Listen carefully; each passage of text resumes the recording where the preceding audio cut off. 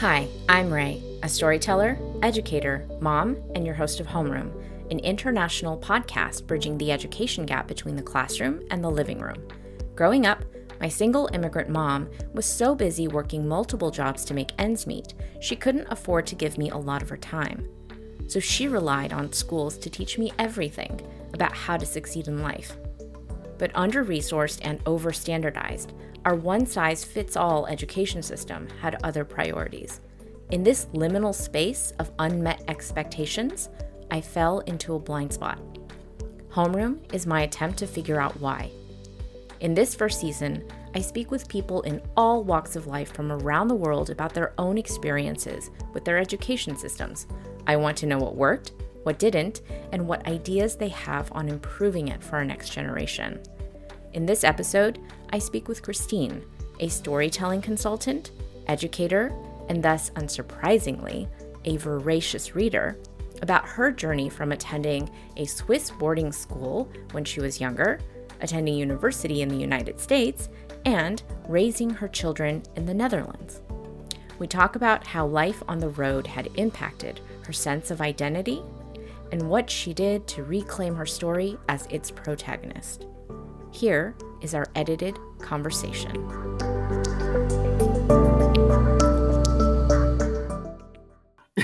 I was a really serious kid. Very, very serious kid. Took life very seriously. Too seriously was the thing my mom was always telling me. And when it came to school, I just worked hard. I went to a boarding school, and I had a sheet of like my goals that I would put up in my room by my desk. And I remember people kind of like, "Oh, Christine, who has goals? That's so weird." But it was, I grew up in a home. My dad was in the military when I was a kid. My mom was an immigrant who never really did enough language training to be able to hold a job where language would be part of what she had to do. So she, when she wrote a letter for school, I would proofread it from the time I was about 8 on for spelling and things like that. So education was the thing that was going to change everything. It was the only thing that mattered. And so I just did that the best I could. But I was a really sad kid, and I was a really serious kid. Looking back, I think there's a massive physical genetic component. Like, I was a 12-year-old who was like, I wouldn't want to bring people into a world like this. That's dark. That's really dark. But I went through a period between the ages of 13 and 14. It was less than 2 calendar years. I moved from the town I'd grown up in, South Dakota, Rapid City, South Dakota. My dad had a job in Saudi Arabia. We'd been waiting for visas. So in like January, we moved from Rapid City to Riyadh, Saudi Arabia. And in August, Saddam Hussein bombed Kuwait. And a few days later, my dad's company evacuated us from Kuwait, and we ended up in the Seattle area, Tacoma. And me and my mom and my sister stayed there for a school year, watching the news a whole lot. My dad was in the Riyadh airport the day the ground war started, supposed to fly to see us, but that got canceled. And he did eventually make it. He's fine. We went to Kauai. It was really cool. Got a really bad sunburn. My back was peeling for ages. And at the end of the year, we were going to fly through Taiwan again, over back to Riyadh. We got a phone call. My mom got a phone call less than a week before we were going to leave, letting her know that her brother was in the hospital and very, very sick. So instead of having like the last day of school going away thing we were all planning, we were like, we're leaving on Saturday. And so got rid of all this like rental furniture and stuff that we'd accumulated to live in this apartment for a year. And me and my sister and my mom hopped on a plane, flew to Taipei, went straight to the hospital, watched my uncle die, and then like spent 2 or 3 weeks in Taiwan doing things. Flew back to Riyadh. My mom had to go back to Taiwan for the wedding because there's a whole thing about, or not the wedding, the funeral. Because there's a whole thing about when funerals happen that's complicated, and there's horoscopes and stuff involved. And mom came back And within weeks, I was supposed to go to boarding school.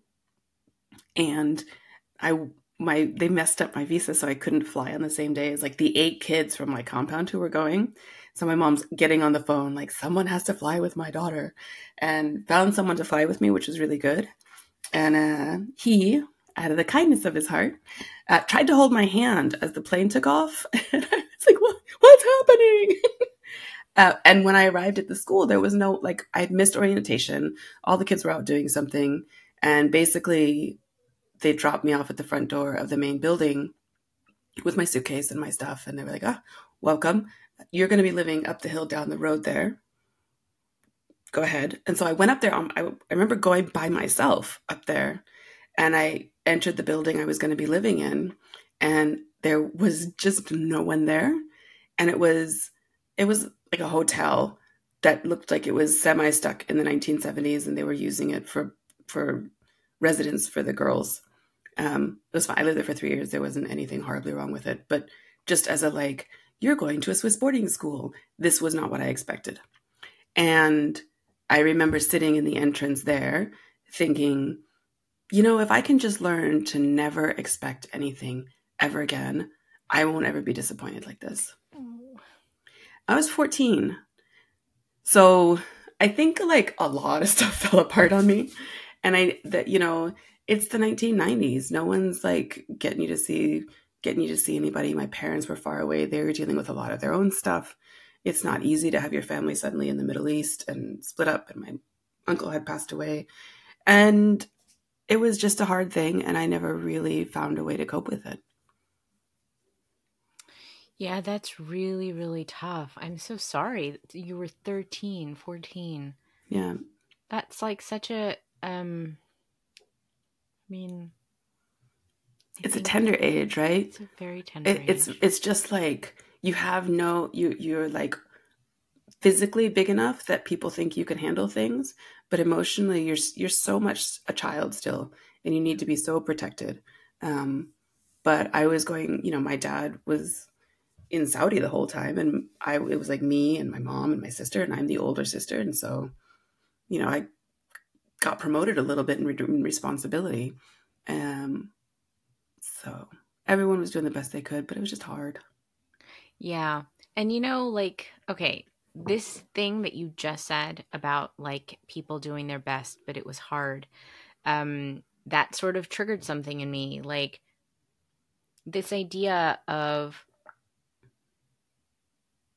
when the best, right? When doing your best is not good enough, or when you're doing your best leaves a lot of trauma or a lot of scars because you don't have, the faculties, the tools to deal with that overwhelm. And I'm just wondering, like, when do you think you found like the tools that you needed to actually tell yourself, okay, what I'm going through, I'm not alone, or, that I'll be okay. At what point did you stop living on survival fumes? You know what I mean? 2017. So a little while later. What do you think happened in 2017? 2017, I went to my GP and asked him to put me on antidepressants. And he was like, well, very, very good GP. I liked him a lot. And he was like, well, I feel like there's more. Would you like to tell me what's going on? And essentially I was like, well, life has been crazy. And I know that this one thing really affected me. And I ended up telling him this story. And he had a student with him who was, is she okay here? Yeah, she's fine. So I tell my story to him and the student. It was really raw then. I couldn't tell it without crying. It was just not possible at that point. And he just looked at me afterwards and he was like, I've got goosebumps. Like, maybe you need to do something with this. And was really instrumental and helpful in helping me find a therapy that helped. It wasn't, seen cognitive therapist before, and I had told him point blank, I'm not going to go see another person who tells me to work on my thinking and my feeling and my actions, because fuck them.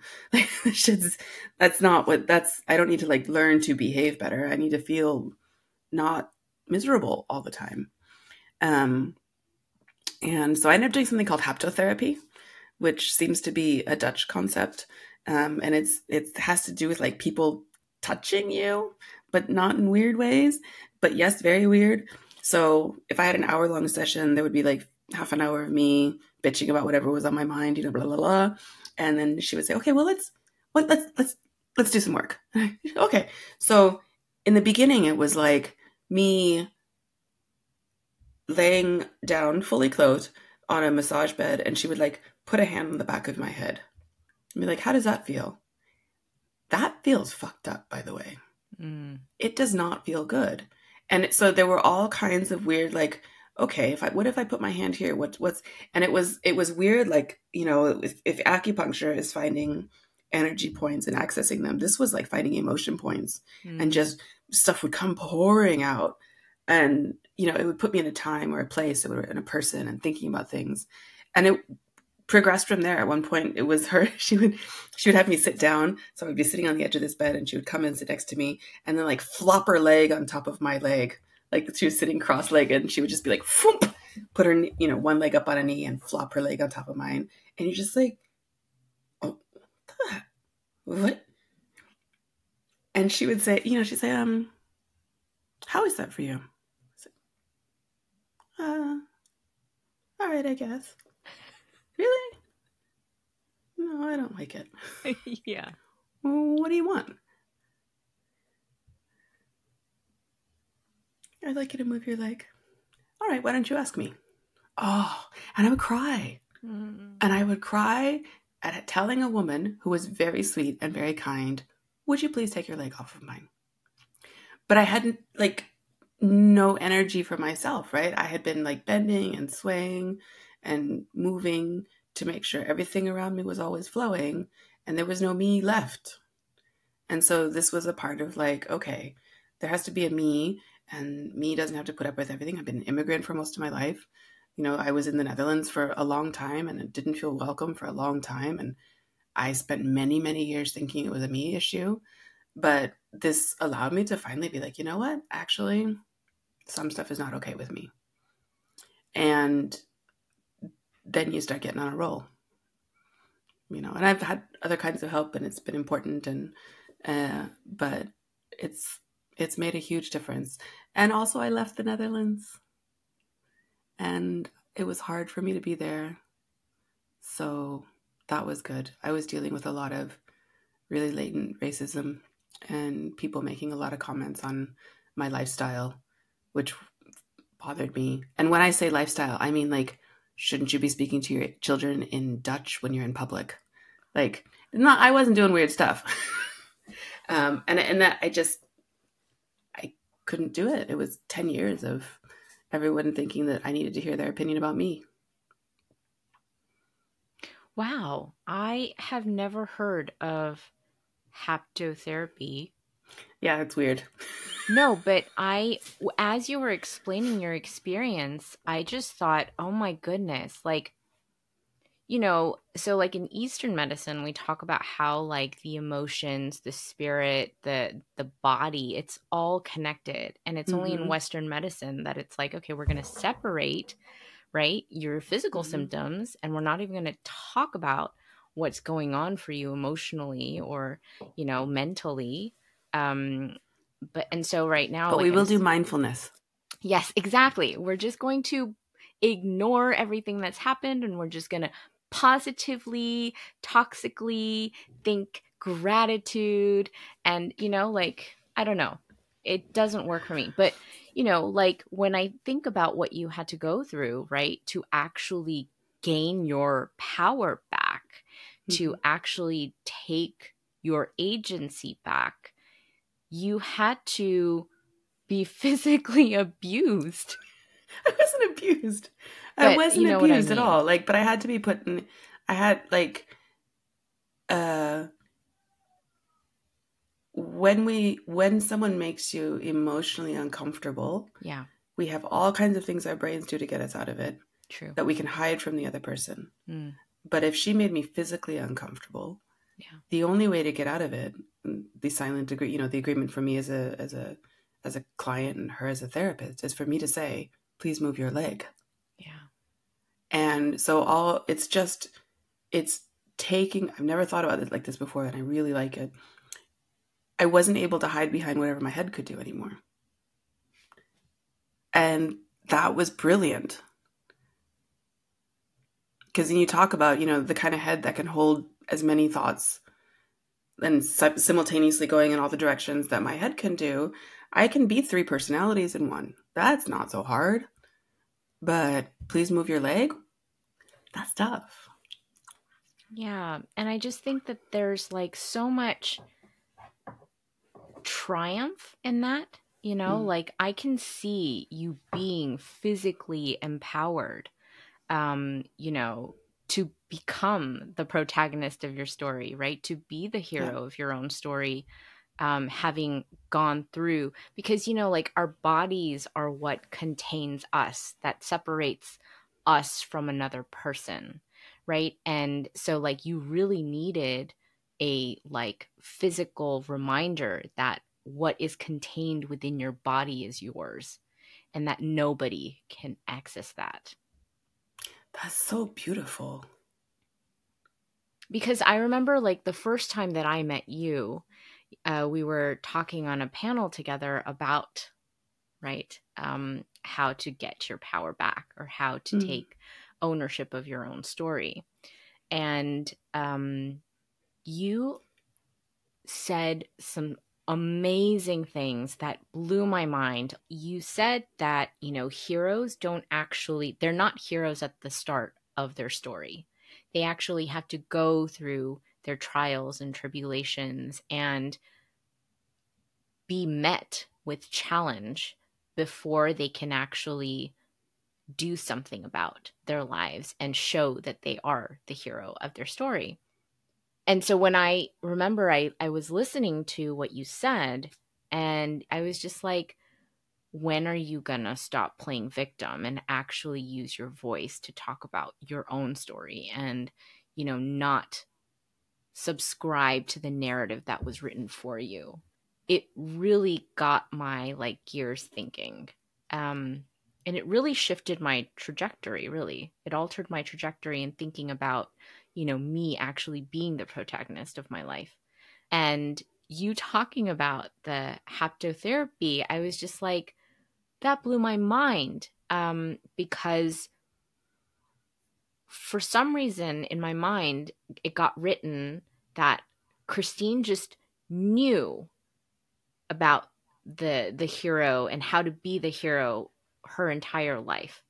I didn't even think of you as a person, right? To be like, what happened to you that made you actually become the hero of your story? But how did you actually finally cross over? And by the time I had met you in 2020, how had you, gone through that hero makeover in just 3 years?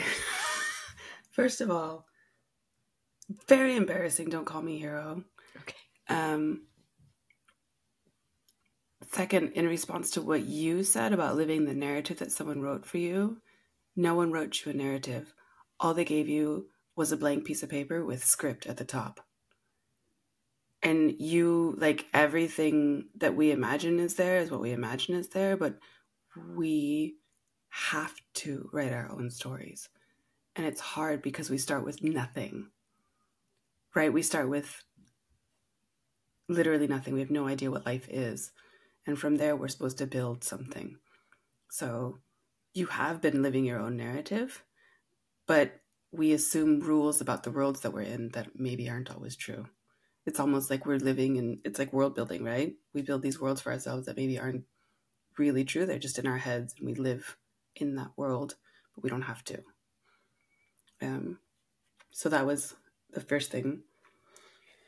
The second thing is, how did I become a hero? Jesus. That was a mistake. It was a huge mistake. Oh no. They were like red pill, blue pill. I was like, do you have purple?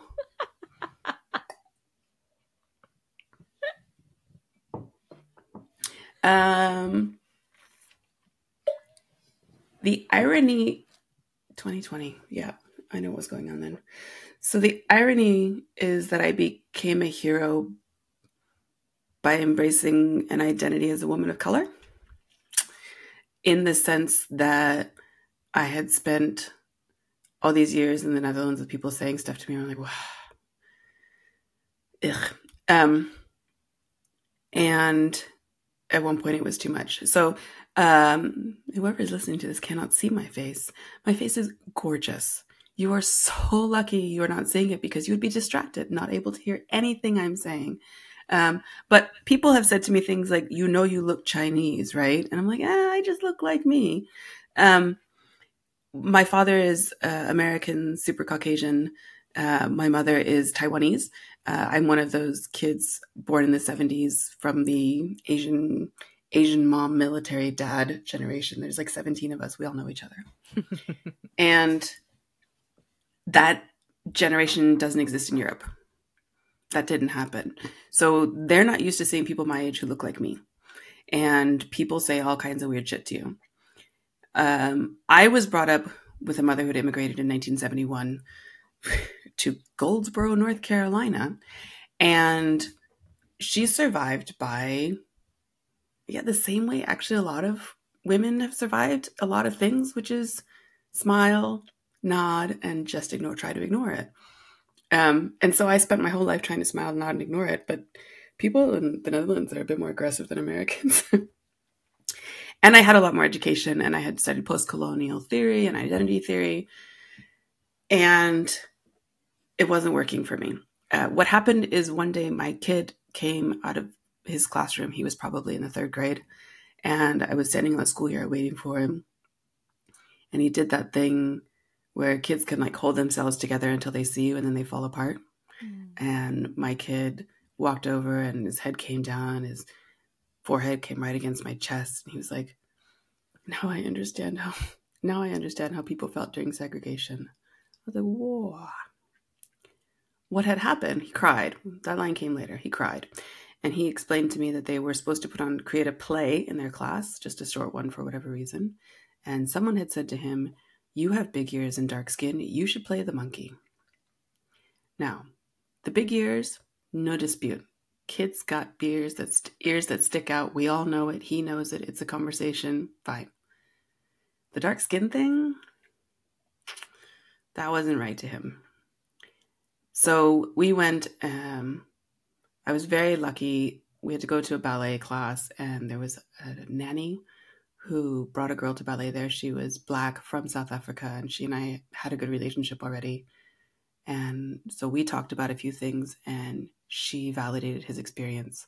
And, it gave us a lot to think about. Within a couple of weeks, I had a conversation with the parents of his best friends, the moms. And I don't know now what I expected out of that conversation. But what ended up happening was when I tried to explain to them that I do not like people asking me why my skin is this color. I do not like people asking me, where are you really from? I do not like people asking me, where are your ancestors? And I really don't like it when people who have power to make decisions over my children say things like, what are you? I knew there was something. And where I was hoping for some kind of understanding, what I got was, but it's a compliment. And don't you, it spiraled into someone saying to me, but what do you see when you look in the mirror? And I was like, well, this is a dark place and I don't want to be here anymore. And I'm done. And that was another big turning point. I was just done trying to live the way the Dutch needed me to live so that I could fit into their thing. And it's not all the Dutch, please. I lived in a place where it was mostly white. It's the eastern side of the country. It's not Rotterdam. It's not a city. It's not a big city. And I speak Dutch fluently. I'd been there for 17, all the things. There was no reason for me to be making assumptions about what was going on. I could hear what people were saying to me and exactly what they were saying. And I could express myself well. But after that conversation, I was done. It's do not belong here. And I'm tired of trying to like minimize myself so that I can belong here. I started seeking out expat groups for the first time. I got involved with some more of the intercultural stuff, which is how we met along the road. Uh, and I met some people that helped me to realize that I am not one of those white girls. I was a failed white girl for a long time. I'm still failed Taiwanese, but I'm just not a white person. And I'm never going to be treated like one. Right? Like I was continually thinking I could put myself in these situations where everyone was white but me, and maybe no one would notice. And then like shocked that people were pointing it out because I was looking at myself in the mirror every day. Briefly, I'm not a mirror person. And then like walking out the door and not realizing that my face doesn't look like other people's. My skin isn't the same color.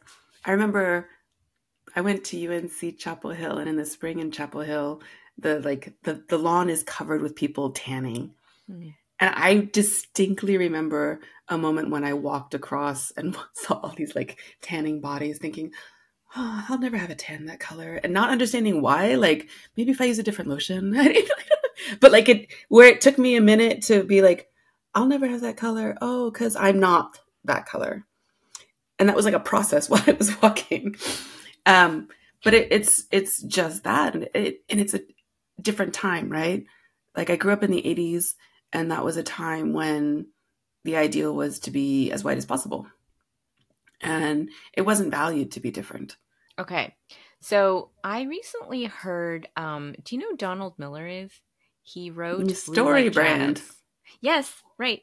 I was listening to something he said recently, um, and he was talking about his childhood trauma, and the insight was that if you can find a way to take your childhood trauma and make sure and find a way to make sure that it never happens to somebody else, that you can use your trauma as jet fuel to find ultimate success. And so like, he kind of talks about, right, in Story Brand, like, there's the hero, the villain, the guide, and the victim, right? And the hero and the villain have exactly the same backstory, that something terrible happened to them. But the villain says, what happened to me, I'm going to make sure it happens to somebody else. And the hero says, nobody ever again. Right. And I've just been thinking, like, why have I been a victim my entire life? And like didn't have enough energy to quite go to hero or to villain. I just like I just didn't have Like that. I'm just gonna wallow. Exactly. That's exactly what it is. I'm gonna feel sorry for myself. I'm going to and it wasn't until until therapy that I realized, okay, self-compassion. I can't have empathy for somebody else if I don't have empathy for myself. And so I'm kind of at this like crossroads where I'm like, okay, you know what? I learned how to have self-compassion for myself. I finally have empathy for myself. And that's why I have true empathy for other people now, because I've been able to empathize with myself and understand what I've been through. But now I'm like at this other crossroads of being like, okay, am I going to go hero or am I going to go villain? Um, Be a villain. Do it. right. But I'm trying to figure out how to get myself on the track where I can be a hero, not just for myself, but for other people. And not in like a Marvel kind of sense, but more of like a everyday like mother or like teacher kind of sense of like, how do I guide other people to not feel alone or feel like there's something wrong with them if they don't identify with the majority, whether it's like culture or neurodivergence or whatever it is, language. And so I've been wondering, like, you being this amazing storyteller, who is a voracious reader, probably reads a book every day, and like knows classic story structure, like, you know, as well as, I don't know, something like your children or something. I'm just wondering for you, like, how do we decide to become a hero? How do we actually go and become a hero of our story? How do we actually, cross over? So, one of my big, I don't believe in psychologizing the hero's journey. So that's part of it. And this is why. The hero's journey is a story told outside the story after the story. Right? Oh, wow. You just blew my mind. Right. How can you psychologize something that's outside and after? You can't decide to become a hero. A hero doesn't decide to become a hero. They just do the thing they think is right over and over and over again. That's amazing. That's really amazing. And I think that's all, right? That's all we can ask of ourselves.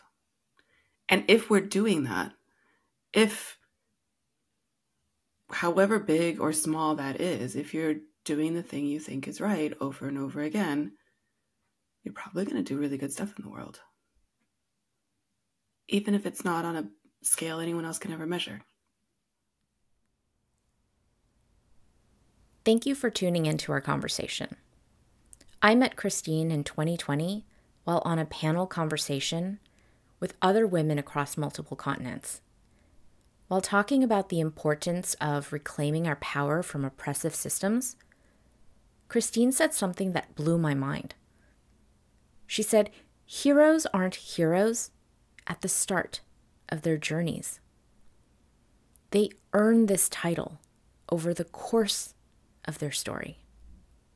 And although I had been a storyteller for decades, even having gone to film school, I'd never had this insight. In fact, I remember while writing the script for my thesis film, one of my advisors told me that my main character didn't act like a protagonist. Observations from my peers were similar. Interesting things happened to my character, but she didn't do anything interesting to push her story forward. There's a saying that people can only help you as much as they can help themselves. And I could not help my character be a protagonist of her story because I was not the protagonist of mine. I had spent my entire life living under inherited rules and goals that were passed down to me by my culture, by my family, by the expectations from teachers and bosses, books and media. But what were my dreams? Why was I not living my own? My dependence on these narratives held me in captivity, making me think I was a victim in my own body. For years, I wondered why I had been cursed with a brain so inferior that I couldn't succeed in the ways my peers did, at school, at work, in social situations, including family. For decades, I felt sorry for myself, wondering why I wasn't smarter, why things came easier to others and not to me, why I had to work 10 times harder than everyone else and still fall short of being normal. Then last year, I joined a community of storytellers and finally realized what protagonists do. They do something about their problems just by starting. And by actually starting homeroom, I began reclaiming my life as its main character. And in my story, schools don't measure our students based on their test scores and ability to conform to a uniform standard of success. We measure them on their ability to contribute to, survive in, and actively create a world that is safe, equal, and inclusive for everyone, and not just those who are considered valuable to the economy. Thank you so much for listening. If any part of this episode resonated with you, please connect with us on social media at the links in the show notes. And if you'd like to share your own education journey with us on this podcast, please send me a DM on Instagram.